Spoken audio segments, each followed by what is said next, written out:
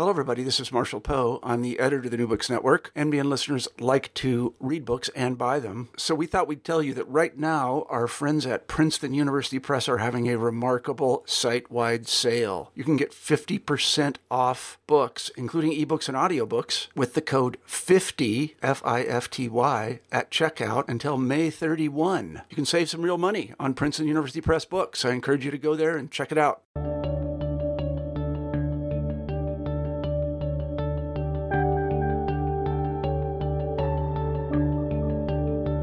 Hello and welcome back to New Books in History, the channel of the New Books Network.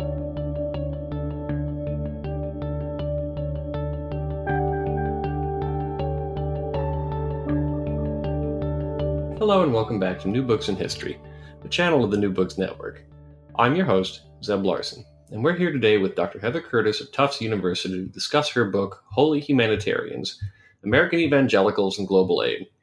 Dr. Curtis analyzes the Christian Herald, an interdenominational newspaper which became one of the leading coordinators of international humanitarian assistance in the United States in the late 19th and early 20th centuries. By focusing on this newspaper and the men who ran it, Dr. Curtis sheds light on the history of international humanitarian relief in the United States, debates over the role that evangelicals should play in public life, and the identity of the United States as a Christian nation in an era of uncertainty and change. Dr. Curtis, welcome to the New Books Network. Tell us a little bit about yourself and where you went to school. Zeb, thank you so much for having me on. It's a real privilege to be able to talk about my work. So I started my education at the University of Virginia with an interdisciplinary major in political and social thought. And for that, I wrote an undergraduate thesis on human rights and the transition to democracy in Latin America. And that reflected sort of a driving interest of mine in ethics and international human rights law. I also was interested in medical ethics. So I had this driving question early on about how people deal with various forms of suffering. And eventually, I thought I was going to be an ethicist or an international human rights lawyer, but eventually I found my path to answering the questions I had through history. So I think about myself now as a scholar who writes about the history of ethics, and asked how human beings in the past have dealt with ethical dilemmas, various forms of suffering. So to get there, I first pursued a master's degree in theology, followed by a doctorate in the history of Christianity from Harvard, where I focused my research in American religious history. And during that period of time, I was really captivated. My broader training in the history of Christianity led me to stories of medieval Christian saints who were venerated for their suffering, right? The imitation of Christ. And the question arose for me, how did Christianity transition from a religion with suffering at its center to one that in some contemporary American expressions, such as the one sort of embraced by Donald Trump and many of his key religious advisors, proclaims that Christianity promises health and wealth, right? Sickness and pain are only for those who don't have enough faith or who aren't good enough. So that sort of set of questions led me to my first book, which was about faith healing. And it asked how Christians have made sense of and coped with suffering in their own bodies. And it focused on late 19th century. I'm happy to say more about that if you want to hear about it. But out of that book came a curiosity about the book that we're talking about today, how Christians have made sense of and coped with the suffering of others, and how and why has that changed over time.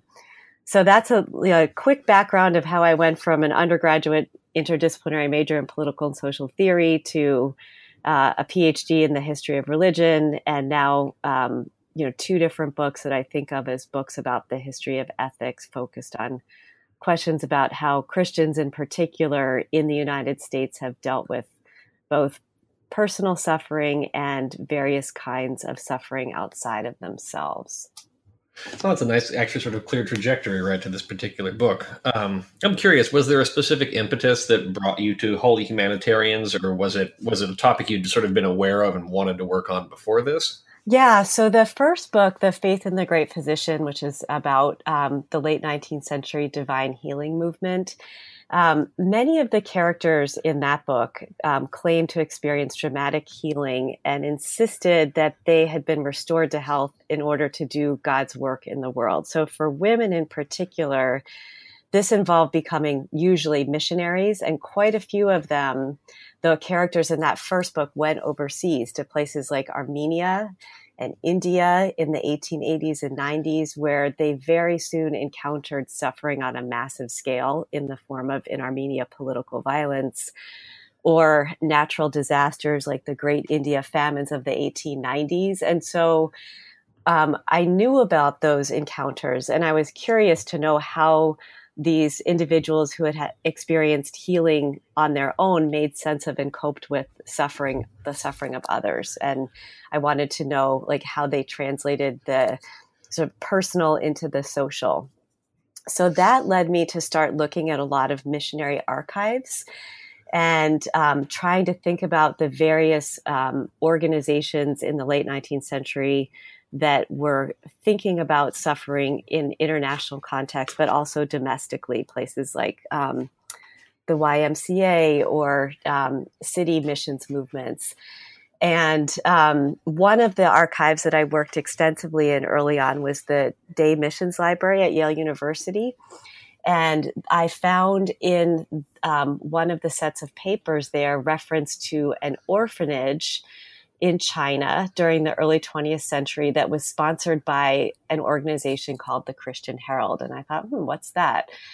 And that's how it led me down to the path to this book, which eventually I started off with this huge scope, right? All different missionaries, all different kinds of organizations, to then discovering that the Christian Herald Association was an organization that still existed. It still has some ministries in New York City. The most prominent one is the Bowery Mission, which is a homeless shelter and soup kitchen in the Bowery, Lower East Side. And I started looking into the history of that organization, and particularly a newspaper that the organization published in the late 19th century that was focused on, in part, relieving suffering both at home and abroad. And the more I read it, the more I got fascinated by the content and found that the story of this organization really hadn't been told. And the more I researched it, the more I thought it was worth knowing about. So that's how I ended up with this particular book and focusing on the main story of this Christian Herald organization and the characters who were at the head of it. Wonderful. So let's dive into your first chapter then. That's kind of the perfect introduction. The Christian Herald, who founded it? What was the intent behind its founding? Okay, so a couple things to say about the Christian Herald. I'm assuming most people that I talk to about the book, whether it's now on this program or even during the research process, have never heard of it, right? It's not a household name. The two major characters, the proprietor, the owner of the newspaper, Lewis Klopsch, and his editorial partner, minister named Thomas DeWitt Talmage. It's possible some people have heard of Talmage, but most people have never heard of either of them or the newspaper they ran. And on the contrary, if I were to say, have you heard of Clara Barton and the American Red Cross? Most people say, yes, of course. Or John D. Rockefeller and the Rockefeller Association. Most people say, of course. So that was part of the goal of my project, was to say that if you actually look at the 1890s, the early 20th century, the Christian Herald was an extremely important vehicle for fostering faith-based humanitarian aid abroad and philanthropy at home, and in fact rivaled, even outshined, the accomplishments of competing organizations like the Red Cross or early on the Carnegie and Rockefeller Foundation. So part of the introduction to the book is making the case, right? That why is it important to know this story, to hear about the lives and work of Lewis Klopsch and Thomas DeWitt Talmage, even though they haven't been, they're not major figures in the history of philanthropy or humanitarianism. So the introduction really sets out, like, here's what the forgotten story is. Here's how the Christian Herald set out to try to get American Protestants interested in the suffering of others, both within American cities as well as overseas, and really makes the case for the fact that this was an influential movement that did involve a vast number of people, the American public, in humanitarian enterprises from the time Klopsch purchased the magazine in the 1890s until his death in 1910. So the introduction sets that stage.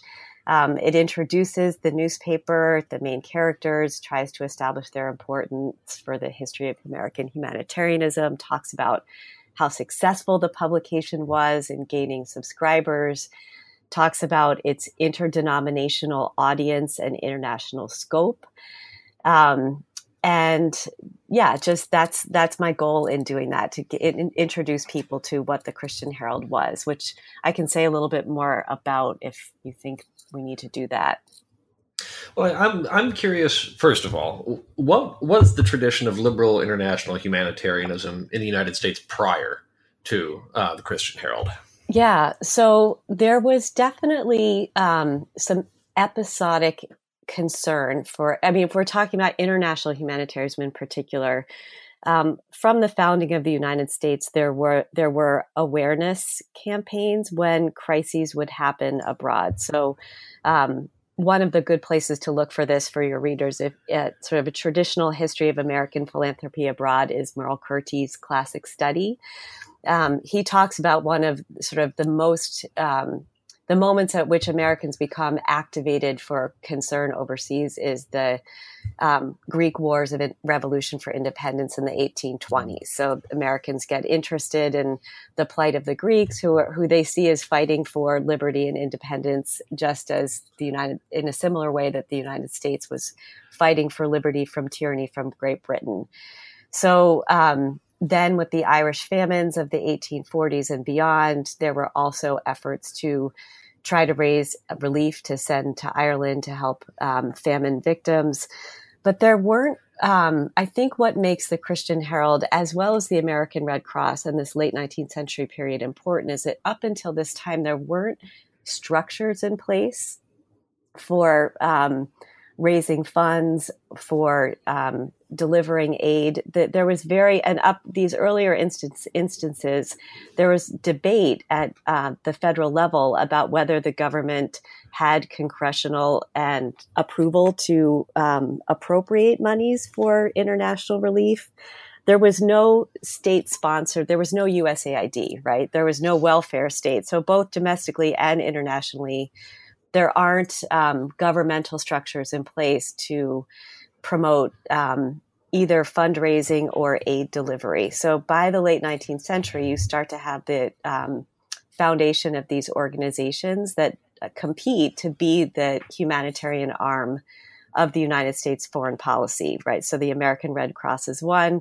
And part of what I argue in the book is that the Christian Herald is also arguing to be sort of the primary agency through which American international aid will occur. Now, there's a theological question at work here with the Christian Herald, too. You know, what struck me reading this book was the extent to which there seems to be, if not an argument, at least a conversation among American Protestants about the best way to sort of give alms and to bear witness in the world in the 19th and early 20th centuries. Where does the Christian Herald fit into that discussion? So one of the broader arguments of the book is that the Christian Herald and Lewis Klopsch and Thomas Talmage at its head were interested in humanitarianism and philanthropy. They were concerned about the suffering of others and having American Protestants live out their faith through giving and caring. They were also very concerned about the status of American Protestantism at this time. The 1890s is a time in which what had been a relatively unified American Protestant identity that they equated with the identity of the United States as a Christian nation, that unity was coming under a lot of pressure in the 1890s for theological reasons. This is sort of the era of Darwinism, debates about how to interpret the Bible, whether the Bible is, the inerrant, inspired word of God, or whether or not it has to be also read historically. There were debates about social issues, the influx of Catholic immigrants, and the reunification of the nation post-Civil War. So all kinds of concerns about whether or not American Protestants could maintain what historians call this evangelical united front. And we can talk about the word evangelicalism in a little bit, but for most of the 19th century, it was somewhat synonymous with American Protestantism, right? So Episcopalians, Lutherans, Baptists, Methodists, Presbyterians, Disciples of Christ, all of these groups had specific debates about some points of theology and church policy and organization, but they shared a basic concern for Christianizing America and the United States. And so by the late 19th century, that's starting to fracture. And part of what I argue in the book is that Klopsch and Talmage see humanitarianism and philanthropy as a way of keeping American Protestantism united, right? Let's not talk about who wrote the Pentateuch, who wrote the books of the Bible, but what we do know is that Jesus calls people to help their neighbor. So certainly if we all participate in this common aim and focus on that, we don't have to be focused on these things that are more divisive. And at the same time, they had a vision for how doing that, becoming a charitable, almsgiving nation could keep the United States explicitly Christian and distinctive, sort of the Redeemer Nation idea at a time when the United States was also becoming more engaged in world affairs. So those are sort of two ways I think that the theological is operating for the Christian Herald. And it becomes increasingly part of the story of the book is that holding that center together becomes increasingly difficult by the time Klopsch dies in 1910. And that's part of the end of the story of why it is that the Christian Herald takes on a different shape in the 20th century. Mm. So let's dive into one of those campaigns, and this one comes out of your second chapter. It has to do with the Ottoman Empire, where the Christian Herald is heavily engaged, but sort of almost as time goes on different sides. What's going on in the Ottoman Empire in the 1890s? Yeah, so the second chapter really tells the story. I think the first chapter sets up, how the Christian Herald originally gets involved in both domestic philanthropy and international aid. And by the early 1890s, 1894, the Christian Herald, Klopsch and Talmage really see their newspaper as this instrument of carrying American charity to the world. They have this ethic of the desire to aid what they call all nations, kindreds, peoples, and tongues, right? And that participants in the Christian Herald can engage in charity in order to forge connections with humanity across the world. So their original vision is really quite expansive. They are optimistic about this time period of increasing globalization. They're very aware through the newspaper and all of the missionaries that they correspond to about encounters between American Christians and people of diverse political, ethnic, religious affiliations. And they're hopeful that God's kingdom is being born. That's how they see humanitarianism as a part of that project, right? If we can aid suffering others, this is a way of carrying Christ's message and ultimately bringing about this kingdom of universal peace and goodwill. It's quite stunning, their optimism about all this. So in 1894, there is an earthquake in Constantinople, and they make a huge case for saying this is an opportunity for Americans to do good to brothers and sisters around the world. In Constantinople, there are all kinds of people suffering. And by the way, they hear about this earthquake through missionaries in the ABCFM, the Congregationalist Missionary Board, who write home to them and say, we need help. And the city has been flattened. And so they appeal to their readers and say, we should help our brothers and sisters in Constantinople. And originally they have this sense that includes everyone. It includes the Christians who are present in the region. It also includes the Jewish population in Constantinople, as well as Muslims who've also been affected by the earthquake. And they talk at length in this campaign about how charity should extend to all people, regardless of national, religious, or ethnic affiliation. But then, as you know, that chapter also charts it early on. They start getting pushback from their readers saying, why should we be sending money to help people who are slaughtering Armenian and persecuting Armenian Christians? So right around the time of this earthquake is the beginnings of the Hamidian massacres. It's in which many Armenian Christians are killed in acts of violence. And Klopsch and Talmage really quickly pivot from this more cosmopolitan ideal of aiding people of any nation, tribe, or tongue, to arguing that even in Constantinople, well, we should still continue the campaign because many Christians are among the victims. But pretty quickly as they get more and more critique from their readers, they pivot away from the Constantinople earthquake campaign in favor of an effort to rescue survivors of the Armenian massacres, who they then spend a lot of time talking about the consistency between that group of people and American Protestants who are concerned for religious liberty, for political self-determination, for autonomy. And they frame their relief effort as helping their brothers and sisters in Christ, as opposed to helping people regardless of their religious affiliation.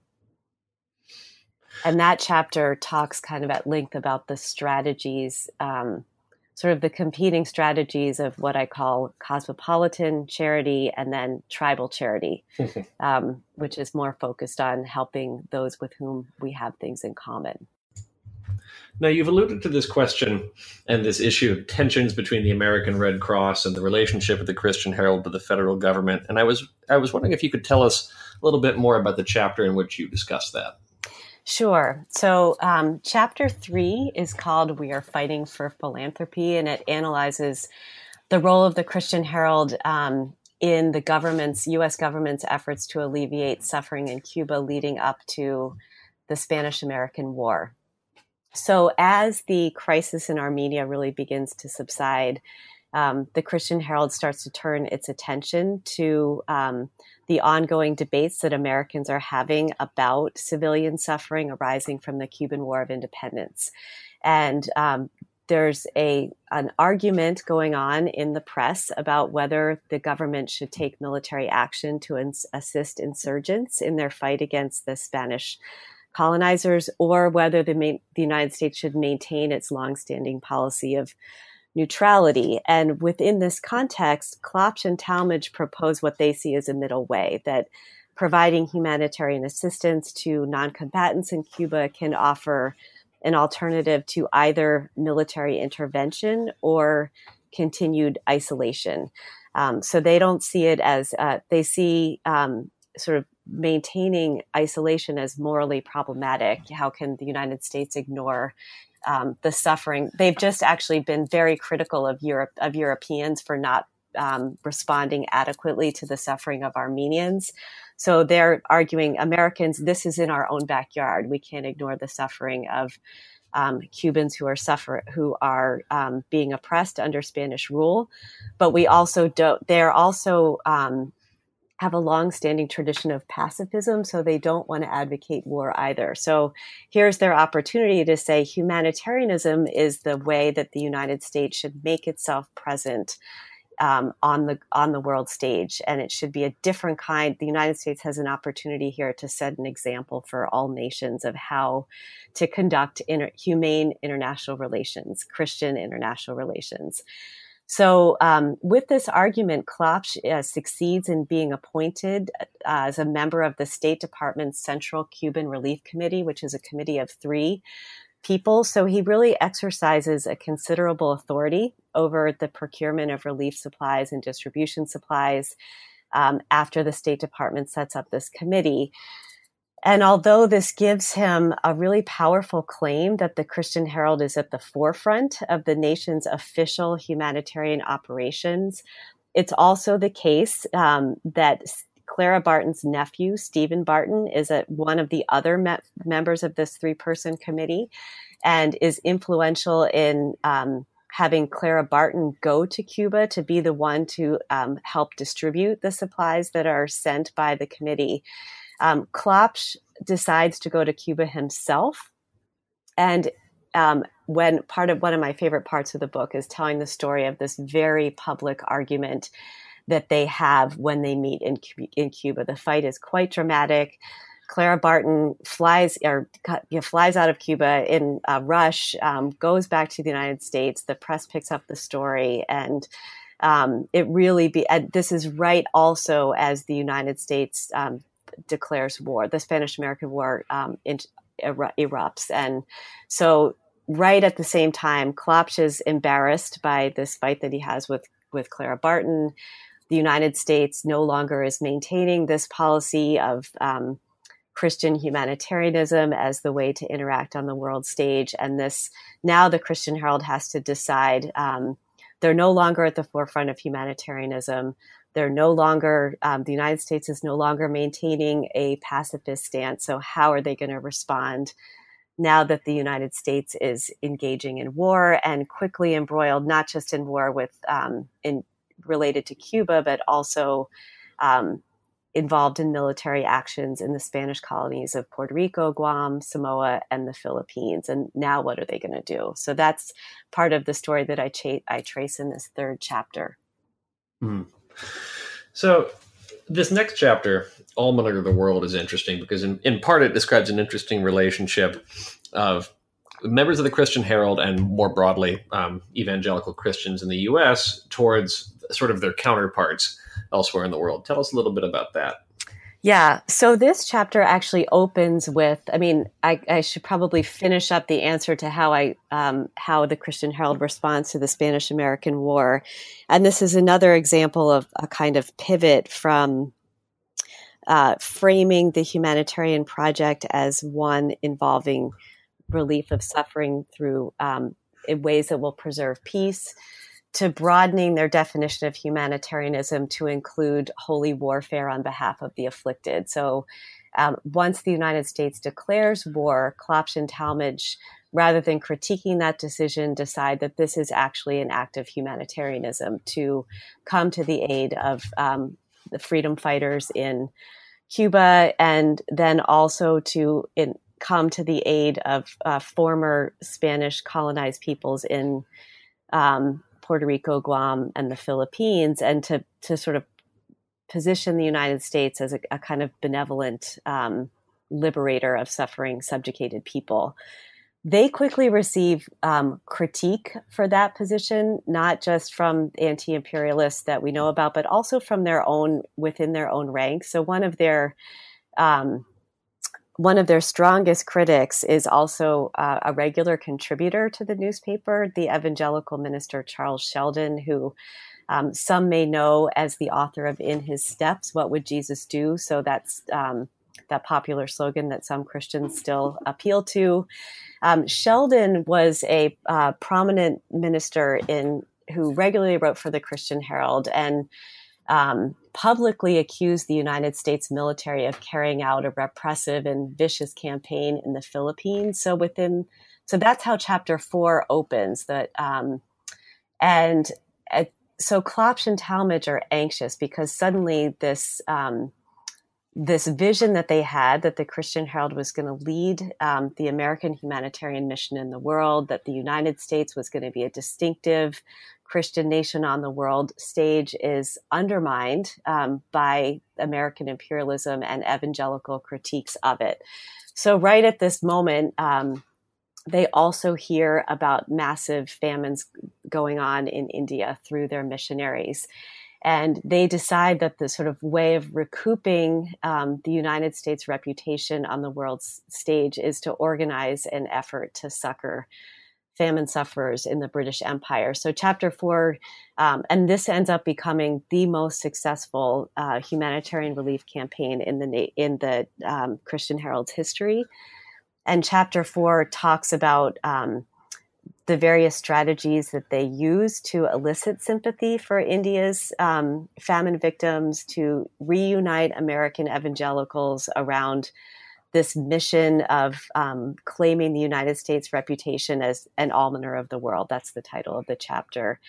And then at the same time, the chapter looks at how, as aid is distributed through missionaries in India, there's also the involvement of local Christians and some of the tensions and concerns that come up about how it is that that American evangelicals are viewing Indian sufferers, and the way there's some pushback from the Indians on the ground themselves about the way that they're depicted in the newspaper. So in some ways, the chapter is about the politics of representation. Particularly, it looks a lot at the Christian Herald was a real pioneer in humanitarian photography, in sort of depicting the suffering of others. And this is the chapter that sort of analyzes most heavily their innovations in journalism, in getting people to care about suffering elsewhere by using photography, and also sort of the ethical complications that come along with that practice. What was also striking there is that one of the Indian Christians you describe, Pandita Ramabai, also has some issues with the United States and sort of its own issues, which you then go on to discuss in the next chapter, which is, and I love the title for this, The Limits of Evangelical Benevolence. Tell us a little bit about that. And then, yeah. So I end chapter 4 with a discussion of Pandita Ramabai, who's a fascinating character in her own right. And a number of historians have written about her as a reformer of women's education in India. And she's a major figure in the India famine. She had already established a school for widows and orphans, for widows in India prior to the famine. And during the famine, she expands her organization to become a shelter for famine widows and orphans. And within that context, she also is writing directly back to the Christian Herald and her other supporters in the United States to solicit aid. And she has her own voice. She has her own networks of support.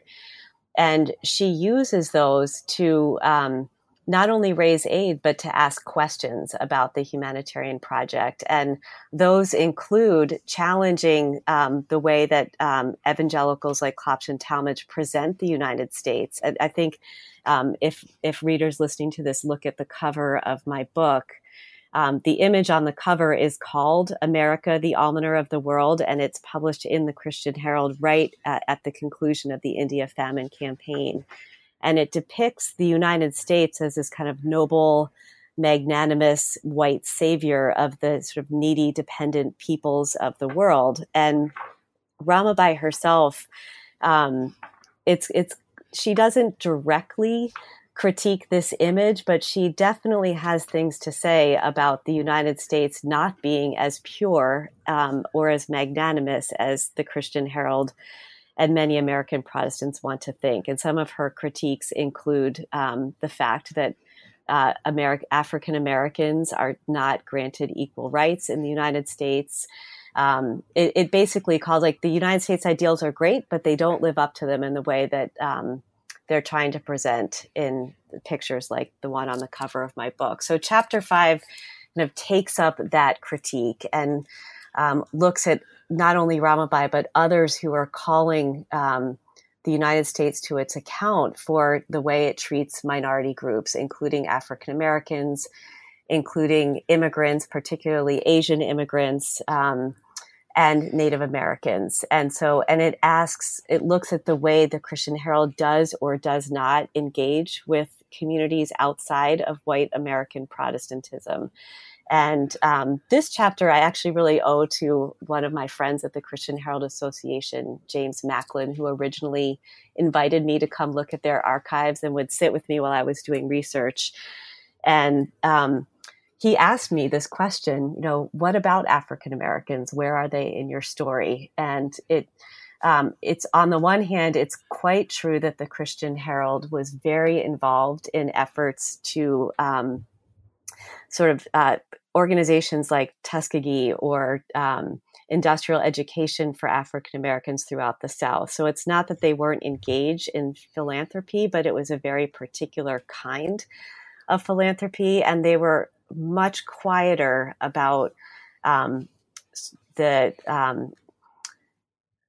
kind of increasing violence against African Americans in the Jim Crow era. They don't talk about lynching. There are certain things that they don't. So there are some kinds of suffering that make the pages of the Christian Herald and some kinds of suffering that don't. And so his question, James Macklin's question to me, got me asking, why is it that certain kinds of suffering become part of their repertoire and others, they just remain completely quiet? So that's what happens. Those are the kinds of things I'm wrestling with in chapter 5. And I just had a quick question. I was struck reading that chapter. Does the Christian Herald have a relationship with any prominent African American churches? So as I was saying, they have. They have a relationship with as many Protestant churches as they can. I mean, they want to be very inclusive, and they are regularly publishing profiles of African American ministers and philanthropists from the AME or the AMEZ. So on the one hand, yes, they give voice to African American Christians, probably much more so than any other religious publication in this period that I could see, in the sense that many of the other their competitors were denominationally focused. So because the Christian Herald is interdenominational, they want to present American Protestantism as a unified community. And so, but they don't have formal relationships with African American churches. But it's also true that they don't have formal relationships with, traditionally white denominations. Does that make sense? Yes, I think that does make sense. So then let's pivot on to the next chapter, to safeguard Christian America. What are they safeguarding here? Right. So part of the concern, again, sort of leading off of chapter 5, is that what they find is that a lot of the anxieties that are emerging because of increasing racial violence against African Americans, against Native Americans, as well as against Asian immigrants, Catholic immigrants, is leading to sort of a growing anxiety that the United States isn't actually living up to its Christian morality on the one hand. So you've got critiques from people like Ramabai, Charles Sheldon, Ida B. Wells, Mark Twain, calling out the United States' failure to be just to all of the diverse communities that are part of its citizenry. And at the same time, you've got a lot of social change, right? That there are increasing numbers of diverse people coming into the United States. And originally, the Christian Herald has a lot of confidence that the United States can absorb these diverse communities, but it becomes increasingly clear that this is not going to be as easy as that they had hoped. So that's partly what chapter 5 is about. So chapter 6 looks at how the Christian Herald has to come to terms with a new United States and a variety of trends that are transforming the United States, not just socially, but also theologically, as well as some changes going on in debates about humanitarianism and philanthropy. So chapter 6 looks at, on the one hand, these kind of growing concerns. So one of the other important things that happens in the beginning of chapter 6 is that Talmage dies. And at that moment, he dies in 1902, and Christian Herald really loses its sort of public figurehead. Klopsch is the behind-the-scenes proprietor of the newspaper, but Talmage is the well-known, most popular minister of his day. And so that's an important factor. At the same time, the American Red Cross, this is sort of post-clash with Clara Barton, is gaining prominence and increased support from the U.S. government.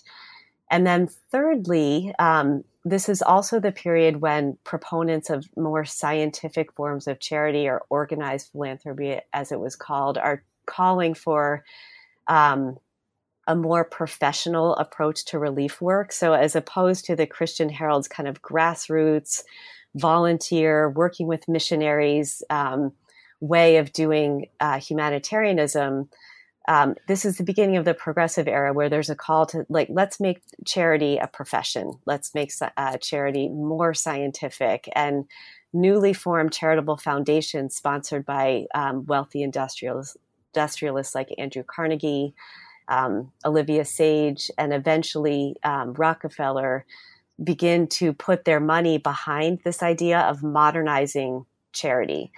So all of that's going on in chapter 6, and Klopsch is trying to, on his own, negotiate, on the one hand, increasing anxieties about immigration and racial violence, increasing tensions between capital and labor, increasing critiques of the millionaire class and industrial success in the United States. And so he's arguing, like, given the fact that the nation is going through this tumultuous period of change, it was more important than ever for the United States to maintain its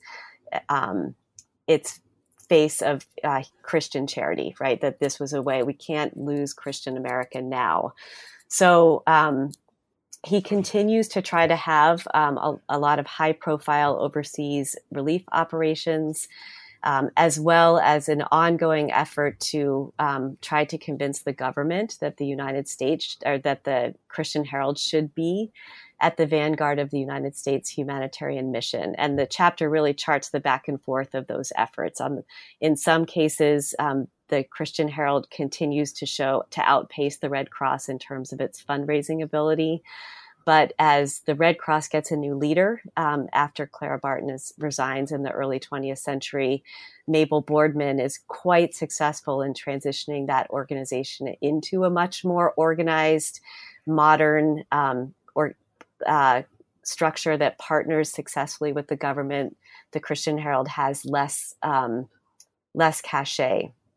So that's part of the chapter.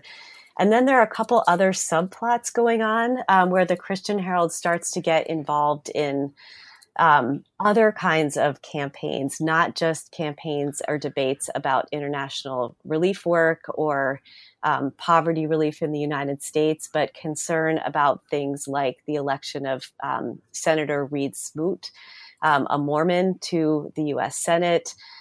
Concerns about Theodore Roosevelt's decision to remove the motto "In God We Trust" from American money. And both of these, the decision of the New York School Board to not have Christmas celebrated in schools. And these are all signs for Klopsch and his colleagues at the Christian Herald that somehow Protestant America is losing its grip on the United States national identity. So the newspaper gets involved in campaigns to try to unseat Reed Smoot, which is unsuccessful, to restore "In God We Trust" to American money, which is successful. And over time, you can start to see the Christian Herald, as it's struggling to maintain itself at the forefront of American aid, getting involved in other kinds of campaigns that it sees as essential to maintaining a Christian identity for the United States. So Klopsch dies in 1910. What happens to the Christian Herald because of this, and then sort of what's its fate going forward after 1910? Right. So again, this is losing Talmage in 1902 is a real blow. And by the death of Klopsch in March of 1910 is a real turning point for the newspaper. in 1910, the same week that Klopsch dies, two things happen. One is that the Rockefeller files a charter for the Rockefeller Foundation to become this sort of huge tax shelter philanthropic organization. And the first edition of the Fundamentals, which become the sort of touchstone text for the fundamentalist movement, is published. So I kind of look at March 1910 as this pivotal month where many of the things in which the Christian Herald has tried to hold the center of American evangelical Protestantism and the United States as a Christian nation led by evangelical charities start to unravel.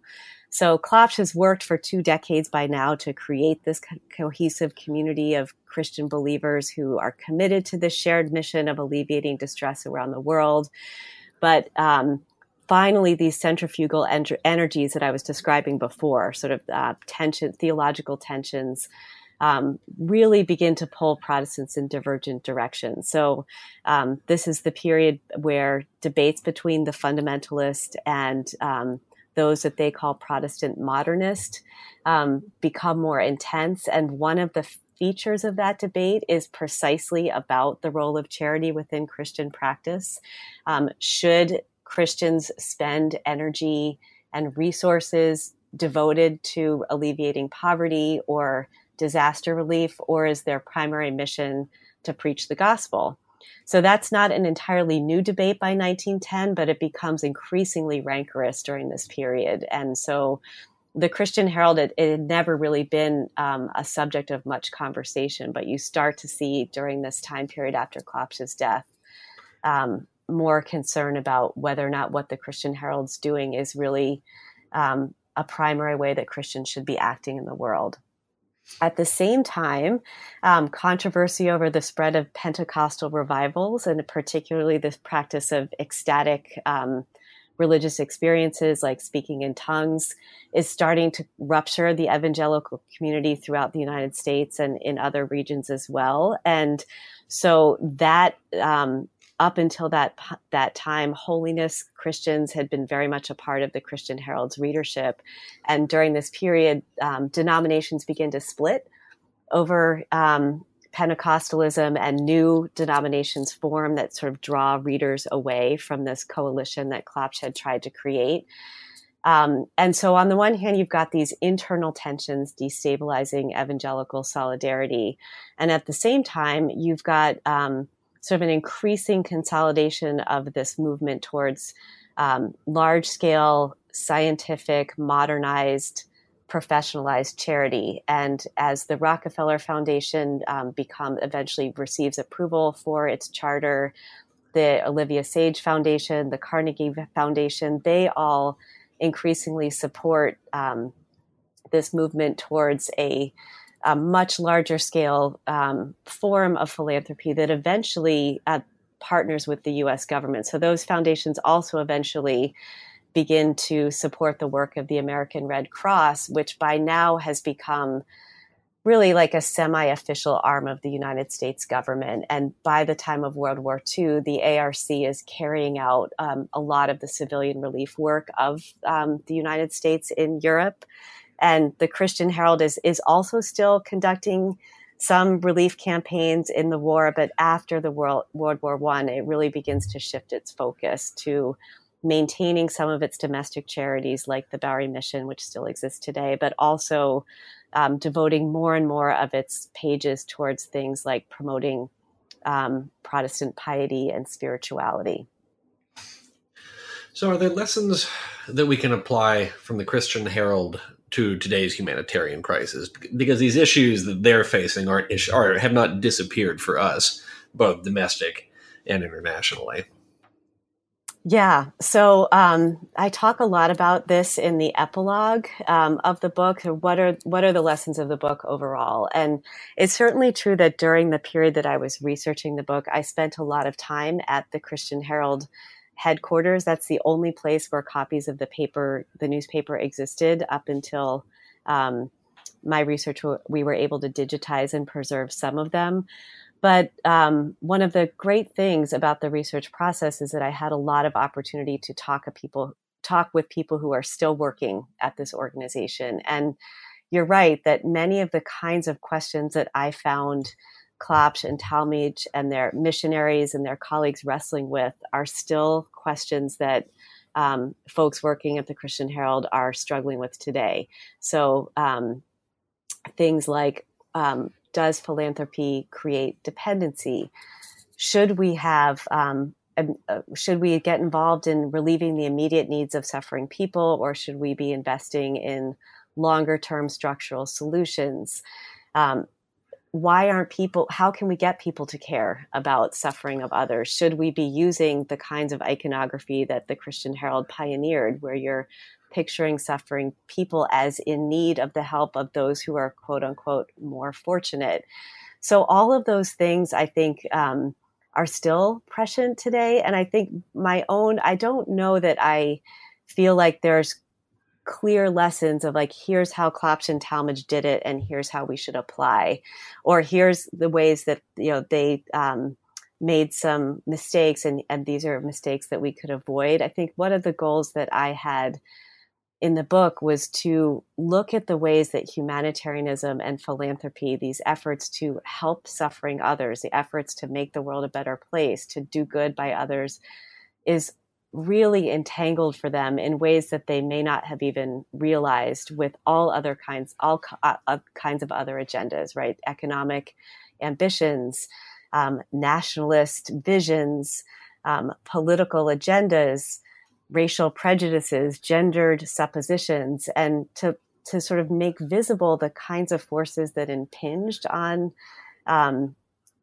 their efforts to live out their faith as Christians, and then to ask, are there ways that contemporary philanthropists or anyone that's trying to help others and make the world a better place what are our own blind spots? Can we use their experience to try to think through how our own efforts to make the world better are also entangled with all kinds of things that we may not realize? So that was one of the most important, I think, lessons for me as a takeaway from the book. Maybe a little bit more of a pedantic one that I thought was really interesting to look at the tension between the Christian Herald and the Red Cross, and to look at the tension between a form of philanthropy that was grassroots, volunteer, driven by religious convictions, to one that was federalized, large scale, professionalized, and what are those different models tell us, right? So one of the arguments that Klopsch always had with Clara Barton was that it was much more efficient and effective to partner, to collect resources and then partner with local people to distribute them, as opposed to sending over American professionals to do the job. And I think that seems to be, I'm not an expert in contemporary humanitarian aid, but it does seem to be a lesson that was absorbed over the course of the 20th century, right? That humanitarian organizations now tend to have local employees that aren't Americans necessarily sent over to deliver aid, but they're working with people who know the context, know the language, know the needs on the ground in a way that's different from an American aid worker. Mm. So I thought that was it was just interesting to see that debate still, how it's still a prescient one, even though maybe it's been worked out a little bit more fully. The other thing I'll just mention is that I did write a blog post recently about the ongoing challenges of depicting suffering. I wrote a post about the viral photograph of the Syrian toddler Alan Kurdi that washed up on shore in Turkey of September 2015, and how that photograph resulted in kind of a wave of outpouring sympathy for the Syrian refugee crisis, but just raised a lot of questions about the ethics of representing suffering. And I think that that's an issue that's still with us. It's certainly effective to represent suffering in a certain way, but what are the consequences of doing that? Mm-hmm. So those are some of the kinds of things that I hope, I'm not sure again that these are lessons, but they're questions questions that I hope will provoke conversation for people who are involved in humanitarian relief or philanthropy in the present. Wonderful. We're just about the end of our time here, so I just wanted to ask, and I know you're just coming off of a book project, so maybe you don't want to think about it yet. What do you want to work on next? Well, there's so many stories that came. But when I started the conversation, I mentioned that I started with this huge project, and I ended up getting fascinated by the story of this one newspaper and its leaders as a way of getting out at these bigger issues. So this is really kind of a microhistory, right, that gets at much larger issues. And it worked really well because the Christian Herald involves and solicited stories from all kinds of religious organizations, from the Salvation Army to the YMCA to the Women's Christian Temperance Union, to missionaries, to industrial education and institutes throughout the American South. So there are a lot of stories that came up in this research that I didn't get to follow through on. And some of the ones that interest me most are, this book talks a lot about the presentation of the United States as a Christian nation in a particular kind of way. But as we've been discussing, there's also places throughout the book where you can see people who are living with that idea, but also trying to live against it and beyond it. So someone like Pandita Ramabai, right? Or someone like Charles Sheldon. And so the stories of those folks who are living what I would say, I'm borrowing language from Robert Orsi, kind of in, with, through, and against a certain kind of American imperial and capitalist expansionism. I'm interested in looking at those stories and how it is that people lived in, with, through, against, and then I would add beyond those kinds of structures that are becoming increasingly prescient at this time. So imperialism, capitalism, and also racism. So I have a few stories that I'm trying to decide whether I'm just going to focus on one or whether I'm going to try to weave together some of the stories of someone like Pandita Ramabai with Charles Sheldon, with Amanda Berry Smith, to look at how they're creating networks that are pushing forward something distinctive in this time period. So that's what I'm thinking. I haven't actually made any decisions just yet. Wonderful. Well, thank you so much for taking the time to talk to us today. Thank you for having me. I really appreciate the chance to talk about the book.